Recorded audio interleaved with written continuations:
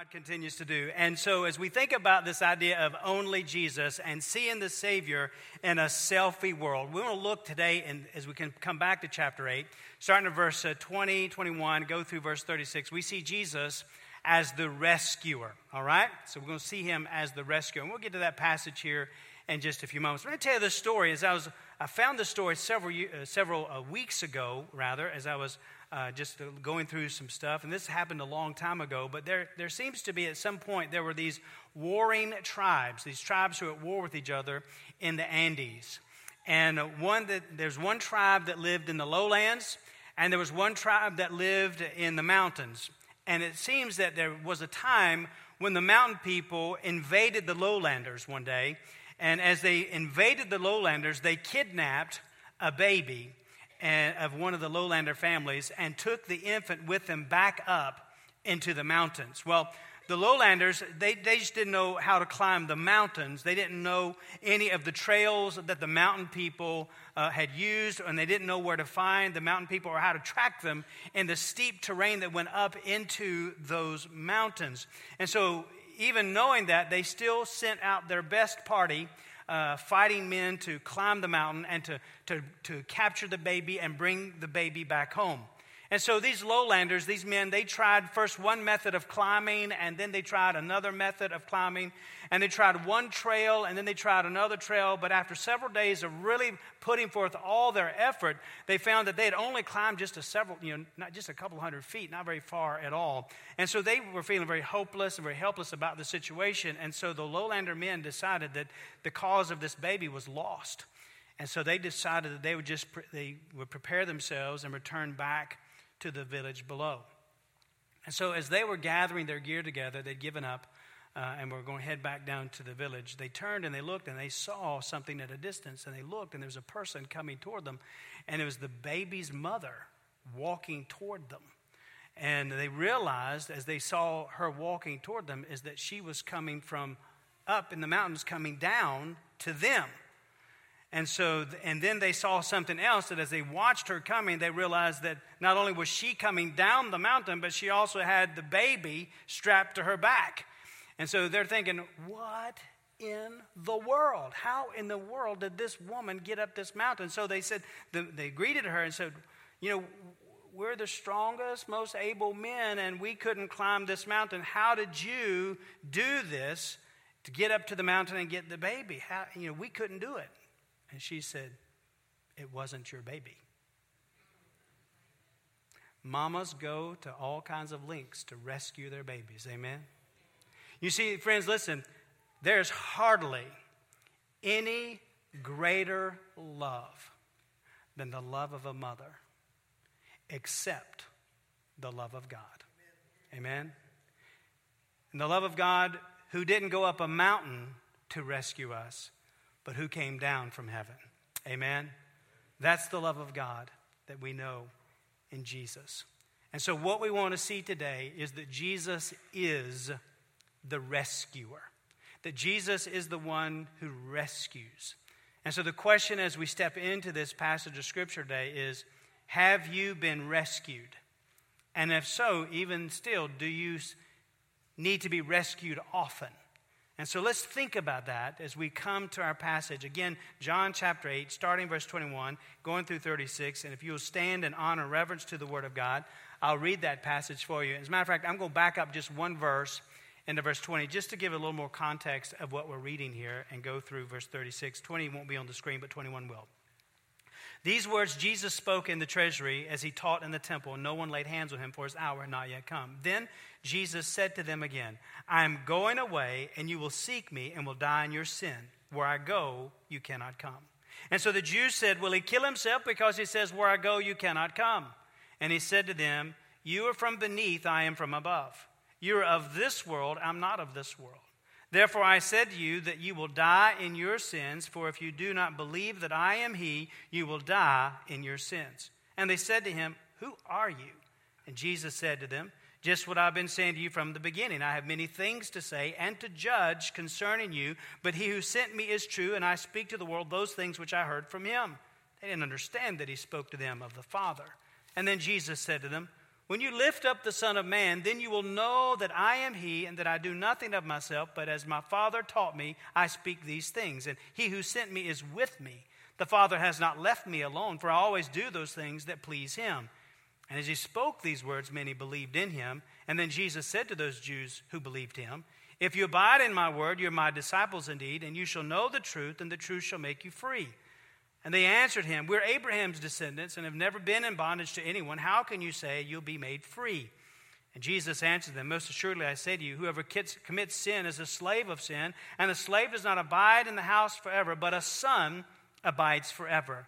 Therefore, if the Son makes you free, you shall be free indeed. So let's pray together. Father, we thank you for the reading of your word. We pray, Lord, now that you would take this word, your precious word, and may you apply it to our hearts and lives as we understand today very clearly and very vividly that you are the rescuer, that you deliver us. And so, Lord, I pray that you would have your way in every heart and every life today. Lord, maybe there are people here who need to be rescued today who don't know you as Lord and Savior, but maybe who need to be rescued who do know you, Lord, who need to be rescued from something that's going on in their heart and life. But, Lord, that we can understand as we walk away from today that you're the one who is God, who is able, because you are the King, the creator of this universe, and that you still rescue.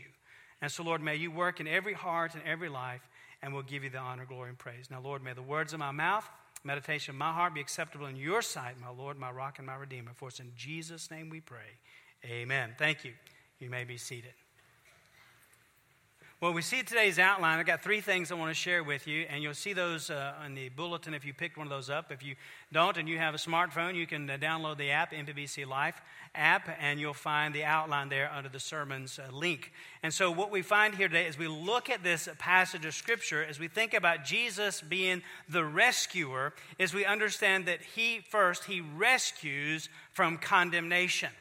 That Jesus rescues from condemnation. And then there's another aspect of this that we're going to look at. It's not a place there to write this down, but I'm going to touch on it as we move in this point, is that he rescues from condemnation as we abide in his work. Not our works, but in his work. So he rescues from condemnation as we abide in his work. And so let's look here at this idea that he rescues from condemnation. So let's look at verse 21. And Jesus says to these people again, he's talking to them in the treasury of the temple, and he says to them, look, I'm going away, and you will seek me and will die in your sin. Where I go, you cannot come. These are people who've been out to get Jesus. They're following him around, and they're constantly hounding him and looking for ways in which to get him. And so he's saying, look, there's coming a day where I'm not going to be here. You're going to seek me, but you will die in your sin. And where I'm going, you cannot come. And then if you skip down to verse 24, you see that he says this again. Therefore I said to you that you will die in your sins. For if you do not believe that I am he, you will die in your sins. So 3 times in just those couple of verses, Jesus says the same thing to them who are listening to him there at the temple in the treasury. And that is that you will die in your sins. In other words, you are condemned by your sin. You will die in your sin. Man, how unsettling that would be to hear that from Jesus. Would you agree with that? Amen? That you will die in your sin. And so that means that they were condemned by their sin. He is saying, look, you are sinners because you all sin. You all sin because you're sinners, and because of your sin, you are condemned. And to be condemned, here's what that means. To be condemned means that you will pay the penalty of your own sin and continually be separated from holy God, not only here, but also into eternity. And so he's saying to them that they themselves, because they would die in their sins, they would bear the consequence of their sins, not only on this side of death, but also throughout all of eternity. And the reason was because they were not abiding or remaining or dwelling in his work. And his work, which we'll see in a moment, is the cross. They weren't abiding in who he is and what he had done. They did not truly believe in him. And so therefore, they were under condemnation. And beloved, that is still true today, by the way. That those who don't know Jesus Christ and don't believe in what he has done for us on the cross, they are under condemnation. As a matter of fact, we learned in just a few weeks ago in John chapter 3. You remember these passages of Scripture? John writes, and he says these words in John 3:18. that he who believes in him, Jesus, is not condemned. That he who believes in Jesus is not condemned. But he who does not believe is condemned already, because he has not believed in the name of the only begotten Son of God. He has not believed in Jesus and who he is and what he has done. And in John 3, verse 36, we also read that he who believes in the Son, Jesus, has everlasting life, but he who does not believe the Son shall not see life, but rather the wrath of God abides on him. And so because of our sin, because we're sinners who sin, and we are sinners who sin, and we sin because we're sinners. Y'all got all that? Y'all with me? Because we sin and we are sinners, we are condemned. And because of our sin, we have to pay the penalty of that sin. Sin is rebellion against holy God. And so the penalty is the wrath of God. And so those who don't know Jesus, haven't believed in Jesus, we're under condemnation and under the wrath of God. The wrath of God abides on him. At this very moment, those who do not know Jesus, the wrath of God abides on him. They will die in their sin. So apart from believing in Jesus, we are condemned already because we're of this world as just as they were, separate from holy God. As a matter of fact, he says that in verse 23, that there's a difference. He said to them, verse 23, you are from beneath, I am from above. You're of this world, I'm not of this world. There's a difference, there's a separation. As a matter of fact, we know from the book of Ephesians chapter 2, verse 3, that Paul even deals with this, about how we are separate from holy God as people, apart from Jesus Christ. It says, among whom also we all once conducted ourselves in the lusts of our flesh, fulfilling the desires of the flesh and of the mind, and were by our very nature, we are children of wrath, just as the others. So apart from Jesus Christ and believing in him, we are separate from holy God. And we know that he has the right to tell us this and to tell them that, because Jesus is the judge. Amen? He's the one who is the king, and he is the one who is the judge. In verses 25 and 26, they're not quite getting who he is. They say, so who are you? And Jesus said, just what I've been saying to you from the very beginning. I have many things to say and to judge concerning you. He is the judge.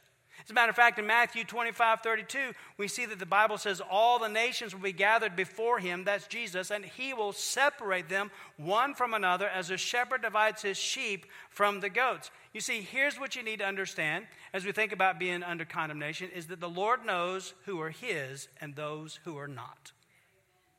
So those who have trusted Jesus by faith are not under condemnation any longer. But those who refuse to trust Jesus are condemned. Well, Pastor, you're talking about this idea of being condemned. I mean, what's the big deal about being condemned? I mean, I feel fine. Everything feels good to me. I mean, I'm paying my bills. I'm here with you today. So what's the big deal? What's the big deal about being condemned? Well, here's the thing about being condemned. To be condemned means that a person who's never trusted Jesus to pay the debt for their sin, that person is headed for hell to pay the eternal penalty for their own sin. They must pay the consequences. They must pay the debt for their own sin. That's what it means to be condemned. You see, and once a person dies who's never trusted Jesus Christ as Lord and Savior, they enter into a real place called hell. And in this real place called hell, they will pay for their sin for all of eternity. And once you die, there's no crossing over from hell to heaven. There's no second chance at the grave. There's an infinite chasm between these two different worlds. So apart from Jesus, understand this, that man is condemned. But Jesus, now here's the good news. Where man is condemned, what we understand is that Jesus is the rescuer from our condemnation. You see, he's the one, apart from Jesus, we are condemned and we're headed for hell. But Jesus loves you, loves me, and he came and he has rescued us from our condemnation.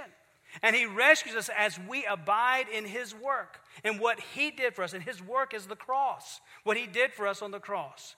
Not our own works. We can't work our way into being not condemned. No, the work has already been done at the cross of Calvary. Amen? And so we abide in his work, what he has done. So we abide or we rest in who he is and what he has done.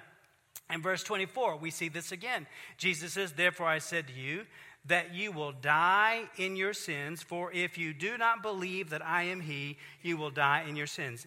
In the English Standard Version, I think is a little bit better, we hear the word of hope here. And the word of hope in the English Standard Version says it this way, therefore I said to you that you will die in your sins unless you believe that I am, for you'll die in your sins. Unless you believe. So there's a word of Jesus is speaking to these Jewish leaders, these Pharisees, these people who he's saying you're going to die in your sins, but he says unless you believe, there's still hope for them. And beloved, if you still have breath in your body and you've never trusted Jesus today, he's given you that hope today. Unless you believe. Amen? Unless you believe, you will die in your sin. Unless you believe that he is the I am. So that's who he is. Who is he? They couldn't quite comprehend who he is. That's what they says. Who are you? But in verse 24, again, he says, believe that I am he. And the word I am there, I am he. He, as you see, is in italics, which means in most manuscripts is not there. And so he says, unless you believe I am, you will die in your sins. The I am is the ego eimi, where Jesus says, he is the I am, meaning that he is equating himself with God. Unless you believe that I am God, that I am he, you will die in your sins. So we understand that he is the great I am. Amen? He is the Son of God who would go to the cross for us. And he deals with that even in verse 28 when he says, when you lift up the Son of Man. Whenever Jesus talks about him being lifted up, he is talking about the cross. And as you lift up the Son of Man, then you will know that I am. There it is again. That I am God, that I'm the Son of God, that I'm the one, that I am the eternal God, and that I do nothing of myself, but as my Father taught me, I speak these things. You see, what he's saying here is that the cross is the remedy for our condemnation. And we must abide in that work, what he has done, believing in him by faith. In Hebrews 11, verse 6, it tells us, for without faith it's impossible to please him. For he who comes to God must believe that he's a rewarder of those who diligently seek him. So apart from Jesus and abiding and remaining and resting in his work, we are condemned and we die in our sins. But Jesus is the rescuer of condemnation. Now here's what you need to hear today. Now I know that this is going to really excite you and bless your socks off today, all right? And this is what you need to know, is that you are going to die. Now I tell you, didn't that bless your socks off today? That's just what you wanted to hear today, right? Pastor says you're going to die. But we're all going to die. Amen? I mean, that's part of living. No matter how many supplements we may take, no matter how many handfuls of vitamins we're going to take every day, no matter how many times we go to the gym, and these things are important, don't get me wrong, but no matter what, ultimately, all of us, unless the Lord comes back first, all of us are going to die. Now, here's what else we need to know. Is that when we die, we're going to die one of two ways. Y'all tracking? Y'all with me? One of two ways. We will either die in our sins or we will die in faith. One or the other. You will either die in faith or in your sin. There's just two ways of dying. And you understand and you listen to how people have passed away in the past, and you understand those who have died in faith and those who have died in their sins. You think about unbelievers, some famous people who their last words before they passed away, and we think about, how they died and those who are dying in their sins. Evidently there was a Queen Elizabeth I, and when she died, she said, all my possessions for one moment of time. She had placed all of her faith in her possessions, and now she was at the end of her life, and she was willing to give it all away just so she could have one more moment in time, dying as an unbeliever. A man by the name of Cardinal Borgia said this, also an unbeliever apparently, says, I provided in the course of my life for everything except death, and now, alas, I am to die unprepared. Wow. Unbelievers who are not ready for death. But then you take that and you flip that, and for those who are unbelievers, and think about those who died who are believers. Those who died in faith, believing in Jesus. We think about the great hymn writer, Isaac Watts, the one who wrote songs like, when I survey the wondrous cross. He also wrote, I sing the mighty power of God. He's also the one who wrote, joy to the world, the Lord has come. And on his deathbed, he said this, it is a great mercy that I have no manner of fear or dread of death. I could, if God pleased, lay my head back and die without terror this afternoon. And David Livingstone, that great missionary to Africa, on his deathbed, he said, build me a hut to die in. I am going home. Beloved, let me tell you, there's a huge difference from dying in our sin and dying in faith. Amen? And we're going to die in one of those two ways. And if you know Jesus as the Lord and Savior of your life, then you will die in faith. There is no fear in death for us who know Jesus Christ as Lord and Savior. There is no terror of what is beyond because we know in who we have believed. Amen? And we know that Jesus has rescued us from condemnation as we abide in his work on the cross of Calvary. He took the penalty that we deserved upon himself, and now we rest in what he did for us at the cross. So he rescues from condemnation, and then secondly, he rescues from counterfeit. And that doesn't quite fit grammatically, so you may want to put a word in the middle of that. He rescues from being counterfeit.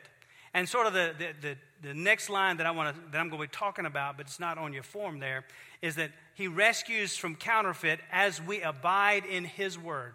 Not our own word, in his word. And so let's look at verse 30 here as we continue through this passage of Scripture. And it says in verse 30, as he spoke these words, Jesus speaking to these people, as he spoke these words, many believed in him.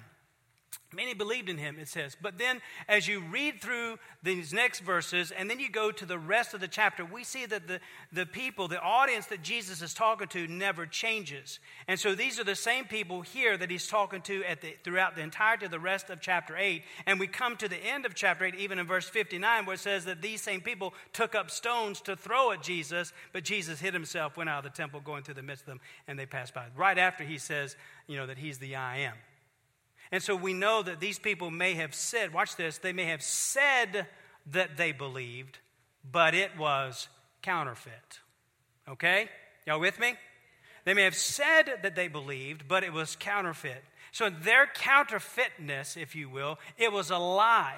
They were living a lie. There's a lie that was straight from the pits of hell. Their belief was superficial. They were living not in truth, but they were living in falsehood. And so they were also in need of being rescued from such a counterfeit life and a counterfeit hope. And so Jesus says in verse 31 and 32 to the Jews who believed him, it says that if you abide in my word, you are my disciples indeed. And you shall know the truth, and the truth shall make you free. He speaks this to these people who live in a lie.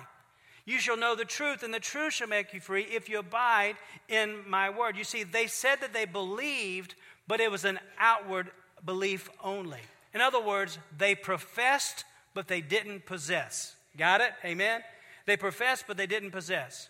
The outside of the cup looked clean, but the inside was dirty. You know what I'm talking about? Y'all ever seen a cup, maybe it's been sitting on the counter for a couple of days and it looks clean, so you ain't been worried about it? Y'all know what I'm talking about? You go over to the cup, it's got a lid on it. You go over to the cup and man, I need probably to put that, check it, make sure it needs to, see if it goes in the dishwasher. Been sitting there for a couple of days. You go, it looks clean on the outside, it looks great, and you pull the top, it's, whoa, have mercy. Somebody left some milk down in there. Looked great on the outside, but on the inside, man, it is smelly and it is spoiled and it is rotten. Amen? Right? Y'all know what I'm talking about. It's happened in your house too, probably. And so that's what we see here. The outside of the cup looked clean, but the inside was dirty. So Jesus deals with this kind of thought process and this kind of people in Matthew 23, verses 25 through 28, where he says these words, woe to you, scribes and Pharisees, hypocrites! For you cleanse the outside of the cup and the dish, but inside they're full of extortion and self-indulgence. He says, blind Pharisee, first cleanse the inside of the cup and the dish, and then the outside of them may be clean also. Then he goes further in verse 27, says, woe to you, scribes and Pharisees, hypocrites, for you are like whitewashed tombs, which indeed appear beautiful outwardly, but inside are full of dead men's bones and all uncleanness. Even so, you also outwardly appear righteous to men, but inside you're all full of hypocrisy and lawlessness. You see, these people were living a counterfeit life. They said that they believed, but maybe they just believed with their minds. There are too many today who say they believe, but they're just believing with their minds. Amen? Beloved, so that's the question for you today. Are you living a counterfeit life? Do you just believe with your mind? Are you believing with your mind and not with your heart? And not with your hands to serve? Not with your feet to go? Not with your money to give? Not with all of who you are? Is it just a belief of just the mind? You see, they didn't really know the truth, the big capital T truth, Jesus, or the truth about him. But rather, they'd been trusting in their own truth, the truth that they had made up themselves, that they felt like they were okay because of their regulations and their traditions. That was their truth. They'd made up their own truth, and it was not the real truth. They were living a lie. And how many are like that today? Everything seems to be in order on the outside, but on the inside, we're rebelling. There's the appearance that as we look is one of godliness, but the inside is wickedness. The exterior is light, but the interior is dark. The surface is clean, but the heart is filthy. And the shell that we have says, I'm true, but the inside says counterfeit and fake and forgery. And so we lie to ourselves. Now here's the good news. Jesus is the rescuer and rescues from being counterfeit. As we abide in his word, the Bible says. As we abide in his word, you're my disciples indeed as you abide in his word. Now, here's the thing that you need to remember is that throughout the Gospel of John, we've seen and we'll continue to see that the word believe, it happens over and over and over. It's a big theme in the Gospel of John. But another big word is the word abide. And he says that here. And so the word abide means to be at home in, to dwell in, to remain in, to be at home in. I think about, you come and you're at rest and you're secure and you're in this place of remaining here. And Jesus said, look, you're my disciples if you abide, remain in my word. So this remaining in his word is seeing, watch this, is seeing the truth of Scripture through the lens of the capital T truth, Jesus, who sets us free from this counterfeit life. And as true disciples, watch now, as true disciples, we will seek to live our lives according to the truth of Scripture as we see it through the lens of the truth, Jesus. That's what we want to do as believers and as disciples. Because we're going to, as we hold ourselves up to the Scripture, we're going to see ourselves for who we really are and who He really is. Amen? And as we do that, and we're going to live according to the truth of His Word, then as we see that, we're going to want to live more like Jesus. And we're going to be more in love with Jesus. And we're going to serve like Jesus. And we're going to worship Jesus. And we're going to tell others about Jesus. And we're going to obey Jesus. And we're going to be humble like Jesus. And we're going to sacrificially love each other unconditionally like Jesus. And we're going to sacrificially give like Jesus. And we're going to be sold out to Jesus. Why? Because we see Him and who He is and what He has done. And we know that He has set us free. That He has rescued us. Amen? And He continues to rescue us, to live the life of faithfully following Him. He says, you will know the truth, and the truth will set you free. It will make you free. You see, living for Jesus, living like Jesus, abiding in the Word of Jesus, by the power of Jesus, because of the work of the cross of Jesus, that is freedom. That's real freedom. And so He rescues from condemnation as we abide in His work. And He rescues from counterfeit as we abide in His word. And then third and finally, He rescues from captivity as we abide in His worship. He rescues from captivity as we abide in His worship, as we abide in His presence. Let's look at verse 33 now to the end of verse 36. They answered and said, He just says the truth shall make you free. He says, we're Abraham's descendants and we've never been in bondage to anyone. How can you say you should be made free? And Jesus answered them, most assuredly I say to you, whoever commits sin is a slave of sin. And a slave does not abide in the house forever, but a son abides forever. Therefore, if the Son makes you free, you should be free indeed. And so we've seen here, the truth shall make you free, and the Son makes you free, but free from what? The captivity, what is the freedom from? Well, we've already seen that they are condemned, and so Jesus rescues them from the penalty of sin. And that they're counterfeit and live in a lie, and Jesus rescues from the deceitfulness of sin. And now we see that they're held captive to their sin and to their fleshly nature, but Jesus rescues from the power of sin. Amen? That's who he is, and that's what he does. And so we see, and Paul wrote in Romans 6, verse 16 through 18, do you not know that to whom you present yourselves slaves to obey, you are that one's slaves whom you obey? Whether of sin that leads to death or obedience leading to righteousness. But God be thanked that though you were slaves of sin, yet obeyed from the heart that form of doctrine to which you were delivered, and having been set free from sin, you became slaves of righteousness. And so what we know is that what we see here and what we understand in our own hearts and lives is that Jesus is the one who rescues us from the captivity of sin. And sin is so wicked. It's so apart from God, away from God. It's rebellion against God. It's disobedience. And sin has a way. Listen now. Sin has a way of enslaving us. Sin has a way of controlling us. Sin has a way of dominating us and dictating our actions. What sin does is it manifests itself in self-centeredness. We feel so good about ourselves, but it's also rebelliousness and possessiveness and a dysfunctional love and addictive behaviors. That's what sin is and what it does. Someone has said and compared it this way, that sin may begin as a spider's thread, but finally it becomes like a ship's rope. And there's a huge difference there, isn't it?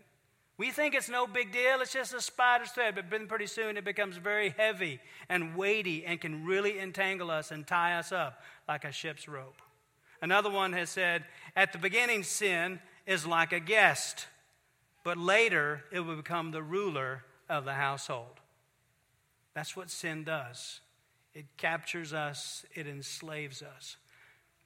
But here's what you need to know, that Jesus rescues us from the power of sin.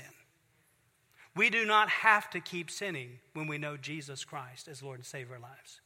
You have the power through the resurrection power of Jesus to say no to sin, to overcome sin. But then there's another part of that too, is that's the captivity of not only the sin, how sin captures us, but sometimes our fleshly nature can capture us as well. Now we remember that these are not true believers. Jesus has spoken about rescuing them from the bondage of sin's penalty, but also I think this applies to how he rescues from the bondage of sin's power. And even as believers, sometimes our sinful fleshly nature rears its ugly head, and it's too often, and it comes to the forefront of who we are and how we think and all that we do and who we are, who we are during that time. And so we have to be very careful about how our fleshly nature can hold us hostage, if you will. Now, I'm sure that there's nobody here like this, but if you were to think about what that would look like in the fleshly nature, here's just a few little ideas. But again, nobody like is here would do this, I'm sure. But like when we gripe or complain or murmur, I mean, that is the old fleshly nature that's bubbling up. Y'all with me? Come on now.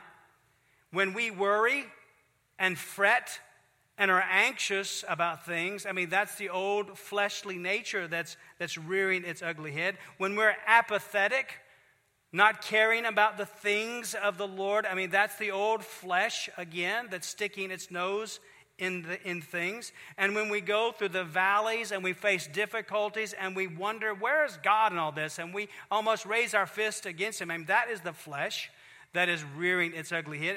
And here's the other thing. When our desires for the world, now listen, when our desires for the world are greater than our delight in Jesus, that is the flesh, the natural, sinful, earthly flesh. And we think about what Paul said, in the book of Romans, and he talked about, that war that was between the nature, the sinful nature, and our fleshly nature, and the Spirit, who are at war together. And Paul writes about that. And then in chapter 7, verse 24-25, he says, "O wretched man that I am, who will deliver me from this body of death. Now, aren't you glad that it doesn't stop right there? Because he answers the question in verse 25 when he says, I thank God it's through Jesus Christ our Lord.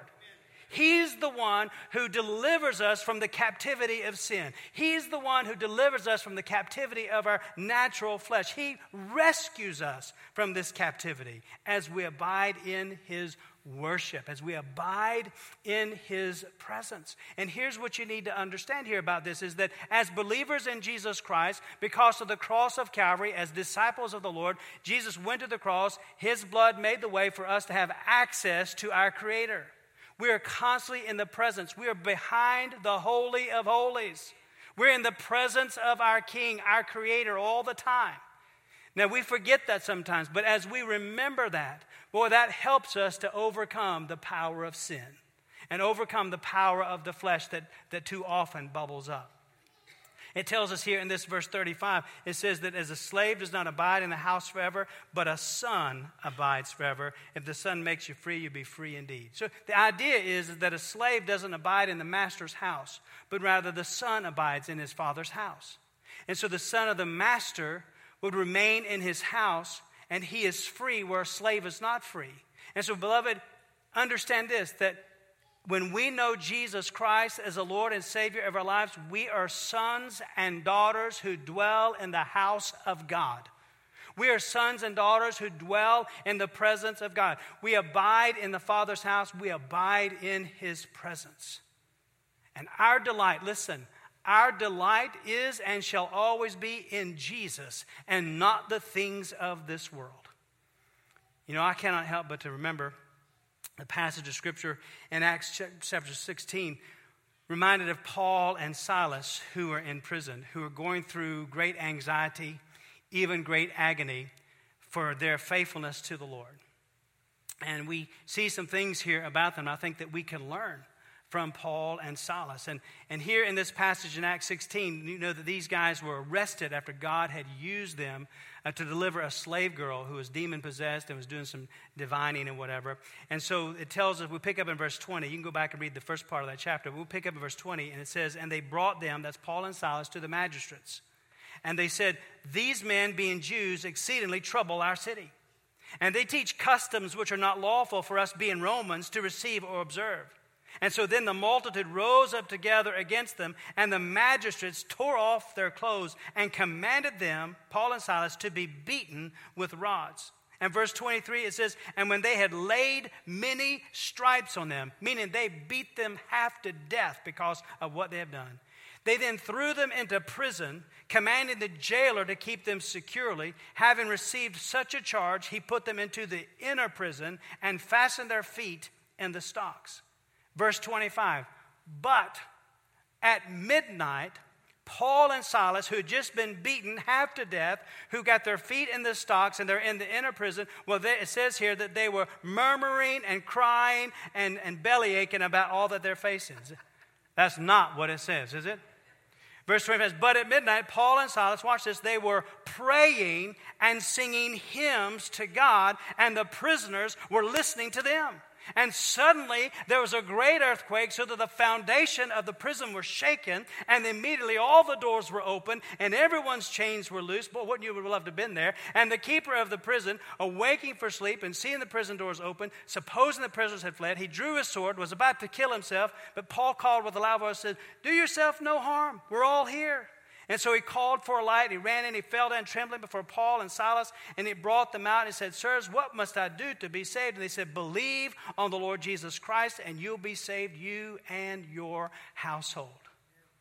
You see, friends, listen. It would have been easy for Paul and Silas to be caught up in their fleshly nature and cry out, woe is me.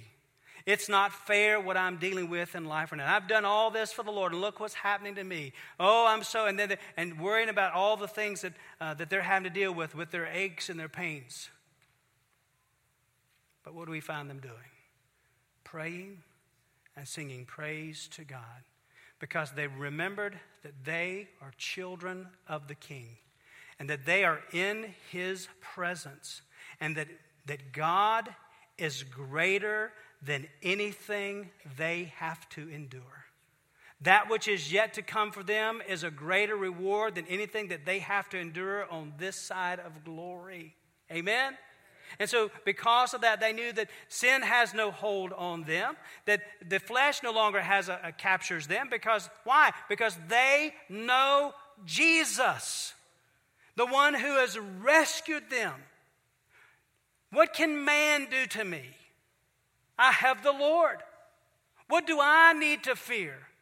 I know Jesus. You think you're going to get me because you're going to kill me? Well, go ahead, because I'm going to be in his presence where I will see him face to face for all of eternity. Amen?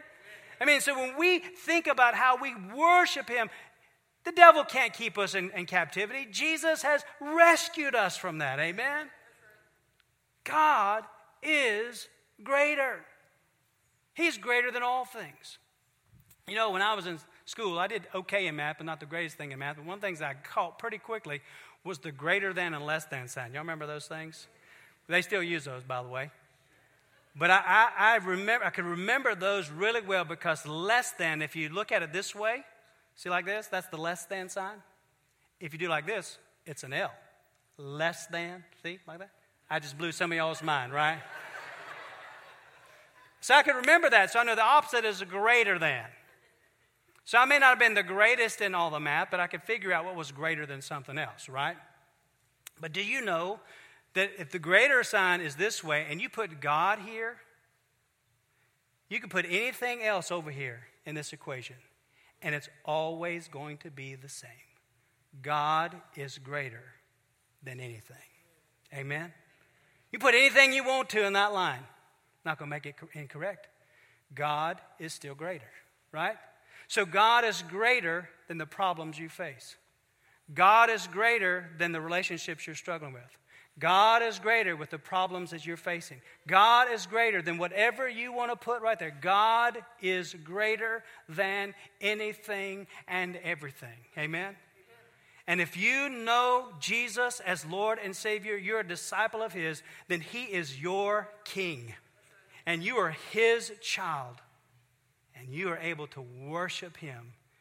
And that keeps our mind focused. So we don't have to give in to sin. We don't have to give in to the flesh. But we simply come to him and worship. Amen? Y'all with me this morning?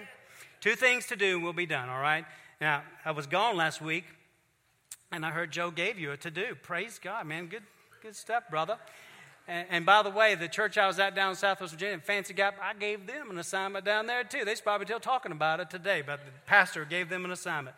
But I'm going to give you 2 again today, all right? First one you may have already done. You may already be ahead of the ball game here. And if so, that's great. But if not, here's the first one. Trust in Jesus. Trust in Jesus. If you're here today and you've never trusted the Lord as Savior of your life, then you need to understand that you are under condemnation because of your sin. And we're all sinners, right?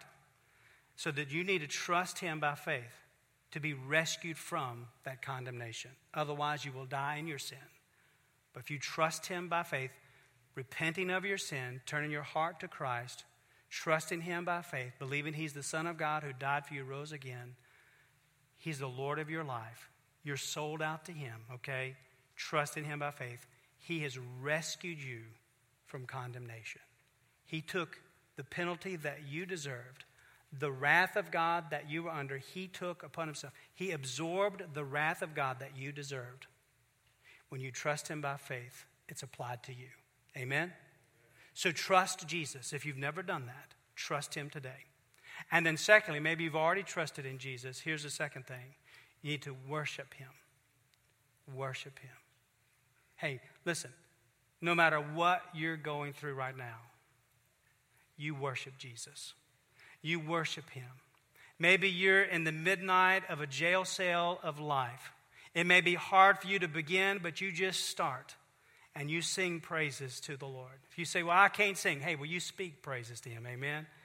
You begin to worship him because he is who he says he is, who has rescued you from condemnation, who rescues you from being counterfeit, who rescues you from captivity. You worship him who is worthy to be worshiped. Amen? Worship Him. And if you're struggling with sin, realize that you are consistently, constantly in His presence. And so ask Him to rescue you from that captivity to that sin. And you continue to worship Him and remain in His Word, abiding in His Word, knowing His truth. Not living a lie, but living the truth. All God's people said? Amen. Let's pray. Father, may you have your way in our hearts and our lives today. Lord, as we come to this invitation, Lord, we yield to you completely. We know that you're the one who has rescued us. God, how we praise you and thank you for the glory of Jesus who went to the cross for us, rescuing us from the condemnation that we so desperately deserve. But you loved us inexhaustibly and took the wrath that we deserved. So, Lord, if there are those here today who've never trusted you by faith, may this be that hour where people give their hearts to you. But also, Father, we pray for those of us who do know you, who recognize that we have been rescued. Lord, but we are so prone to the self. We're so prone to the flesh. We're so prone to this world's sinful ways. God, help us to turn our focus away from the desires of this world, and may our delight be in you and you alone. And God, as we worship you with our words and worship you with our lives, may the chains that have already been broken become real to us, that we know that we have been rescued from that captivity. And we no longer have to live in sin, no longer have to live in captivity to the flesh, but to yield our very hearts and lives to you as your people. So God, let us walk away from here today, trusting you by faith. Lord, as we come to this invitation, there are those who just need to come and kneel here at the steps and just say, yield their hearts and say, Lord, you know what I've been dealing with and I just surrender to you today because you're the King, and I worship you because of who you are and what you've done. Lord, you are greater. Thank you for the reminder that you are greater than everything and anything that I'll ever face, that I can trust you, that you have rescued me. Lord, maybe there's some here today who are struggling with some sin or some fleshly issue, and you just need to be rescued from that. Would you call out to him today and say, Lord, would you just rescue me from this? Let my eyes be turned toward you, and may I abide in your word. Lord, whatever it is that you're dealing with our hearts about today, maybe it's a recommitment, maybe it's a commitment to being your servant forever, to say, Lord, I don't know what you want me to do, but I want to be your minister, I want to be your evangelist, I want to be your chaplain. Lord, I want to be a full-time vocational minister, missionary, and we'll surrender that to you today. But Lord, whatever it is, Father, may we come to you knowing that you are the one who has rescued us and given us hope. Let us live in that, we pray. And the Lord be with all that are decisions that are to be made for your glory and honor. In Jesus' name, amen.